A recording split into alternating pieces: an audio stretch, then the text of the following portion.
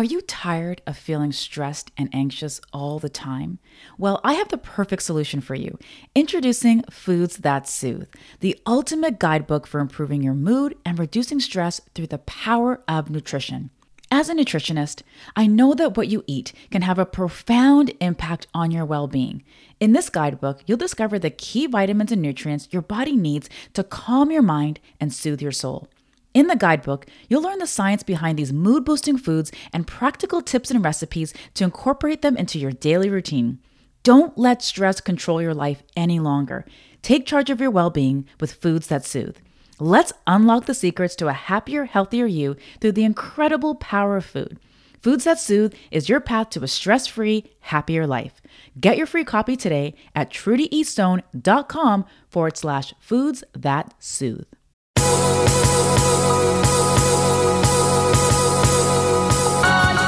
Welcome to the Mind Your Body Show, where you'll learn how to get your mind right so that your body will follow. I'm Trudy Stone, certified culinary nutritionist, TV guest expert, and author. After self-hacking my mind and body to lose 30 pounds, I now help busy, overwhelmed women use stress as their superpower so that they can rise above it and become more calm, resilient, and physically fit. Each week, not only will you learn nutrition and stress management habits, you'll also learn about the power of food to enhance your mental and physical well-being and how to overcome your battles with living a healthier lifestyle. The secret to eating healthier, improving your mood, and increasing your energy are not only about what you put in your stomach, it's also about what's going on in your brain. So congratulations on showing up. I promise to support you on your health journey with every single episode. Let's begin.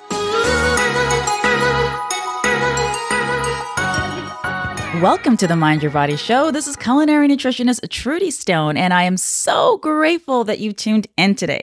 So this week, I'm doing something a little bit different, and I'm re-releasing a previous episode that I think will be very helpful for you at this time of the year as we approach daylight savings time. This is a really important topic that warrants repeating so that you have some actionable steps. Most parts of the United States and Canada observe what's known as daylight savings time. Each year, starting with the second Sunday in March, clocks spring forward 1 hour ahead.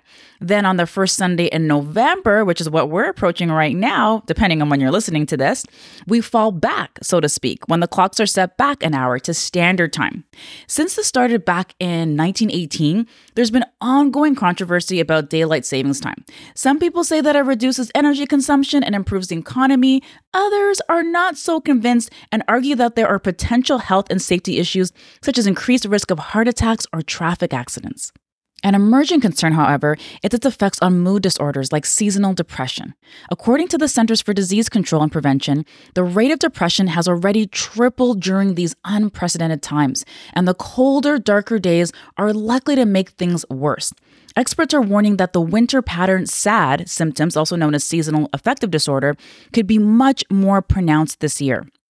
People who experience seasonal depression are already prone to disturbances in their body clock. So it's thought that time changes may make depression worse by disrupting your delicate body clock even further. A study published in 2017 found that there was an 11% increase in depressive episodes during the switch from daylight saving to standard time. As to why this occurs, some experts say that it's thought that when sunset is earlier, it disrupts some of our bodily functions. So your circadian rhythm, or the 24-hour cycle, helps us to regulate when to eat, sleep, and get up in the morning, and that may get thrown off. Our overall health and our mental health relies on a regulation of this process. So with that, sit back and relax during this special encore episode where I talk more about what seasonal affective disorder is and what you can do to feel better. Are you one of the 20 million people who dreads the fall? Now, while many people like me love the changing leaves and the cooler days so we can wrap up in those chunky sweaters, for people with seasonal affective disorder, also known as SAD, fall feels like the start of a long and dreary season. So let's talk about what SAD is, seasonal affective disorder. So SAD is a type of depression that fluctuates with the seasons. It most commonly begins in the fall, usually between September and November, and starts to lessen in the spring, so usually around March and May. Now, because it involves the shortening of daylight, it's more common that the farther north you go, where winter brings the most darkness, is the more that you're actually going to feel this. So, in any given winter, 6% of the US population meet the criteria for seasonal affective disorder, and another 14% suffer from a less severe form of depression, commonly called just the winter blues. Now, while SAD can affect people, including children, as well as even pets, 3/4 of all people with SAD are women. For my Canadians, about 2 to 3% of Canadians will experience SAD in their lifetime, and another 15% will experience a milder form of SAD that will leave them just only slightly depressed, but still able to live out their life with major disruptions. Now, each year, people who suffer from SAD, they often have a predictable set of symptoms. For example, having a hard time getting to sleep and difficulty waking up in the morning, low energy, increased appetite, especially for sweets and, salty foods, weight gain, poor concentration, brain fog, a tendency to isolate. And I know that we're all, pretty much in isolation right now, but even just isolating yourself even more, like maybe not even wanting to pick up the phone when somebody calls you, low mood, and many other symptoms. If you have SAD, or if you have a loved one or a friend who does, it can dramatically affect pretty much every aspect of your life. It's really disruptive because it happens every single year and it lasts for such a long time, especially if you're in Canada where I live. It could last anywhere for up to 4 or 5 months until the days start to become longer again. Now, since SAD is linked to a lack of light, people with SAD may also become depressed during cloudy weather or at any time of the year, or if they're confined to, let's say, being in an office where there's no window or being in a basement apartment. And I've been in both of those scenarios, so I can definitely relate to that because I'm actually someone who thrives off of the sun. Like when it's sunny outside, I'm like bouncing off the walls. I'm so happy. And then when it's cloudy, I definitely feel like my mood is affected. So what causes SAD? Well, the jury is still out, but researchers are, starting to think about some likely hypothesis. Now, it's believed that vitamin D deficiency, as well as a lack of sunlight, combine to produce disruptions in a part of your brain called the hypothalamus. And I talked about vitamin D and vitamin D deficiency back in episode number, I want to say 30 or 31. It was all about, why Blacks are being affected by COVID, by whites, but there's also some information in there about vitamin D specifically. Now, back to the hypothalamus for a second. Okay, so again, a vitamin D deficiency and a lack of sunlight combine to produce disruptions in that part of your brain called the hypothalamus. So this disruption impacts our circadian rhythms, which leads to lower levels of the neurotransmitter serotonin. Okay, and the serotonin, that's the neurotransmitter that makes us feel good, right? And the symptoms of depression, that are a hallmark of SAD. Now, to compound the issue, the shorter days also signal the pineal gland in your brain to convert more serotonin into the sleep-inducing hormone melatonin. This leads to even lower levels of serotonin and higher levels of melatonin.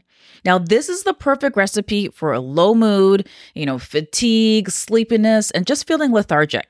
All of the most common symptoms of SAD.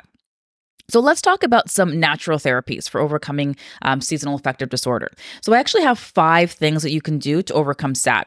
And I found out about the first 2 suggestions from the Center for Environmental Therapeutics at Columbia University.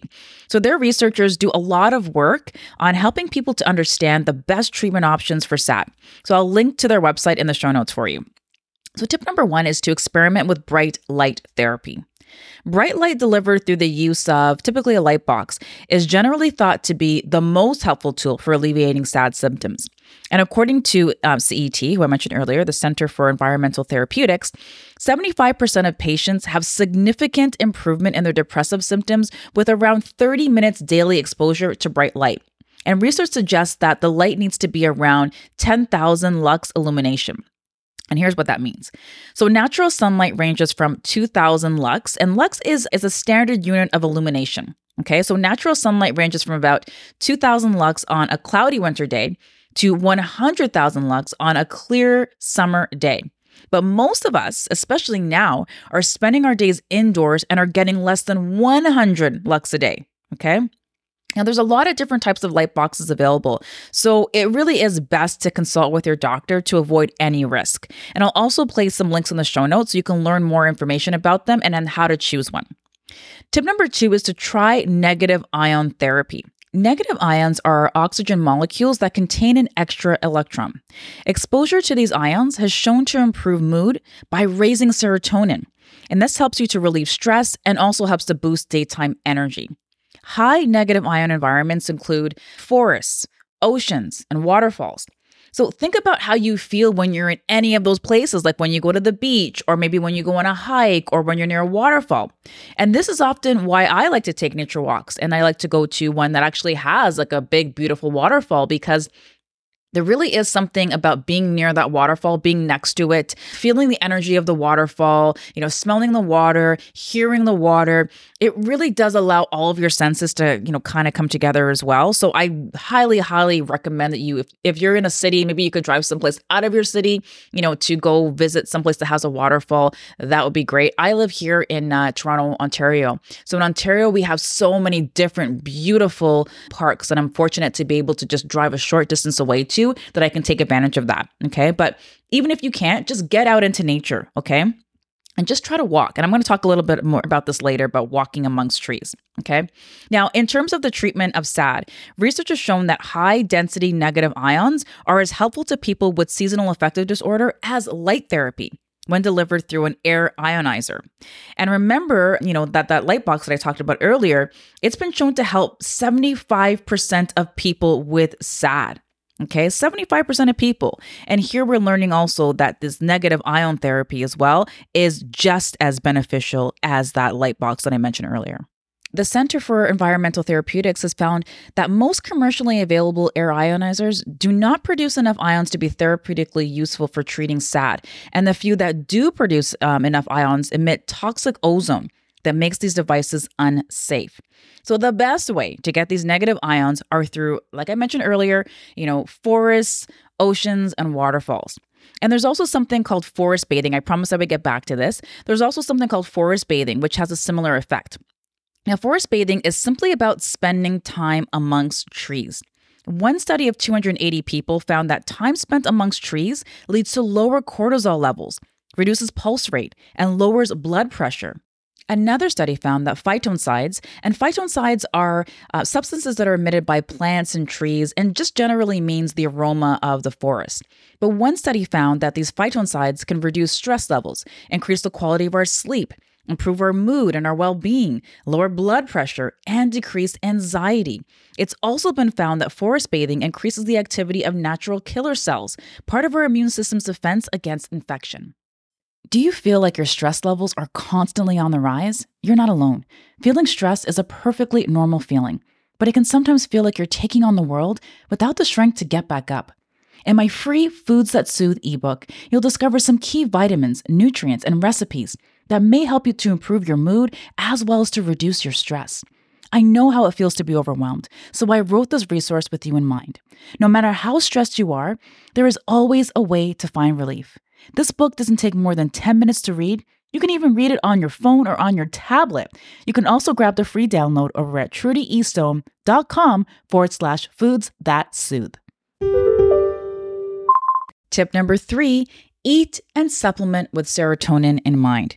Serotonin is one of the few body chemicals that's stimulated by light, as I talked about earlier. As low serotonin is one of the root causes of SAD, it's essential to take steps to raise your serotonin levels. This includes eating adequate protein to have enough tryptophan in your diet to make serotonin, and supplementing with amino acids known to raise serotonin levels. It's important to note, very important to note, that if you have suicidal thoughts, it is very important that you seek professional help immediately. There may, be more than just a brain chemistry imbalance involved, or you may have an imbalance that, nutritional methods and some of the tips I'm talking about here will just not correct. So again, if you are having any suicidal thoughts, please seek professional help immediately. Tip number 4, add a vitamin D supplement. If you have SAD, seasonal affective disorder, it's important to go to your doctor and have your vitamin D levels tested. If you're deficient, ask your doctor about taking a vitamin D supplement. While on vitamin D supplements, make sure that you have your provider test your levels, every 3 to 6 months to make sure that your levels have not gone too high. Again, I talk more about the importance of vitamin D back in episode 31, but this is something that's especially important as most Blacks are low in vitamin D, and vitamin D helps with immune health and respiratory health. Blacks are naturally deficient because of the melanin in our skin, and melanin blocks out vitamin D. Tip number 5, get outside. I talked about this a little bit earlier, and I know that the last thing you probably want to do when it's cold is to go outside, but I'm telling you to do it anyways, and here's why. Just because it's cold and the days are short, it doesn't mean that it's not sunny, right? Especially in the middle of the day. So bundle up in your favorite sweater or coat, take a break from work, pop your earbuds in, listen to the Mind Your Body show, and go on a brisk walk. It's the best way to get your vitamin D levels up and give your serotonin a boost. Also, getting outside into the open air is the antidote to technology. It's my belief that a lot of constantly being on our phones and social media contributes to mental health problems such as anxiety. And it's not just my belief. There's studies that show this as well. Recent studies which examine the effect Facebook has on adolescent users found that it makes them more depressed. Too much time on social media starts to change your view of the world. If you feel that everyone around you is having the time of their lives and you're not, it's going to make you feel as if you're failing, which gives your brain information that it's in a place of threat. Nature, on the other hand, is expansive and forces you to look outwards, while technology encourages you to look inwards. Being in nature, it tells your brain and your body you're in a restful place, while your smartphone produces an abundance of information that tells your brain you're in a realm of anxiety and pressure. There's something magical about being grounded on the earth and in a playful frame of mind. It feeds your soul and nourishes your mind. Thanks for listening to this episode of the Mind Your Body Show. I hope that you learned something new to help you transform your life and your body. For more after the show, make sure to head over to trudyestone.com. That's where you'll find all of the show notes. Also, make sure to head over to iTunes to subscribe and leave us a rating to let us know what you thought about the episode. And remember, get your mind right and your body will follow. Thanks for tuning in.